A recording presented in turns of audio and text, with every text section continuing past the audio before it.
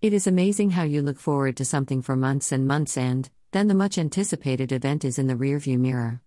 I was looking forward to a visit from Nana and Papa and, here we are, and they have come and gone already. It was lovely to see them after 9 months. We were thrilled to spend time showing them around the Treasure Valley. Lovey decided he was going to try making a brisket on the barbecue. He let it steep in its marinade overnight and then cook for 8 hours. Although I have a beef allergy, it was delicious. It was an excellent first try. The heat wave had been relentless and it dominated the first 3 days of the trip. Thank goodness that oppressive heat broke, and we were able to sit outside and enjoy the beautiful warm air on our patio. Nana, Papa, and I all took a nap out there on one of the days.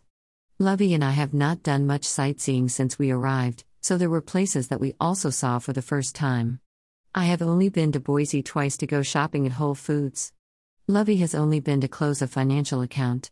We took the old folks to see the Capitol building on one of the hottest days.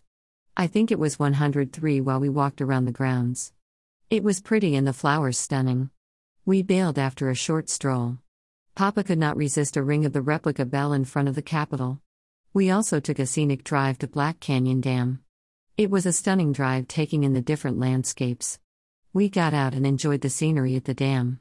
We stopped at a place called Volcanic Farms for a peach pie.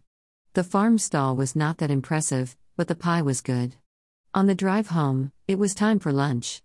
We found a local place to eat. Because of COVID, we decided to brave the heat under an umbrella outside. It was 101, but we survived. I have wanted to visit a nearby lavender farm. I waited so that I could share it with Nana. There were some issues with our visit, but it was worth it as it was so close.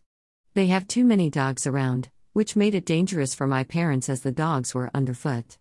I understand that it is a working farm, but the dogs were the most annoying hyper dogs. The owner's flower and veggie gardens were still in full bloom, but the lavender fields were empty. The owners seem a little spiky, but I would like to return when the lavender is flowering. I know that there is a local woman who arranges a painting afternoon at the farm. I want to try and experience that next year. We realize that we are only about a 44-mile drive to Oregon. We took a drive to see the scenery. We first stopped in a tragic place called Payette. The town was so sad. The trip there was beautiful and a sharp contrast to the very sad downtown of Payette here in Idaho.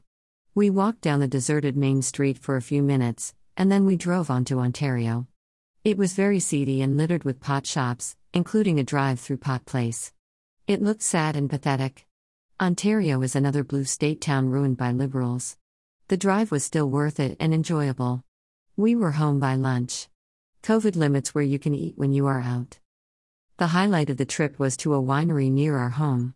We have been there before with the boy, and it was lovely sitting outside and enjoying the relaxing time and good company.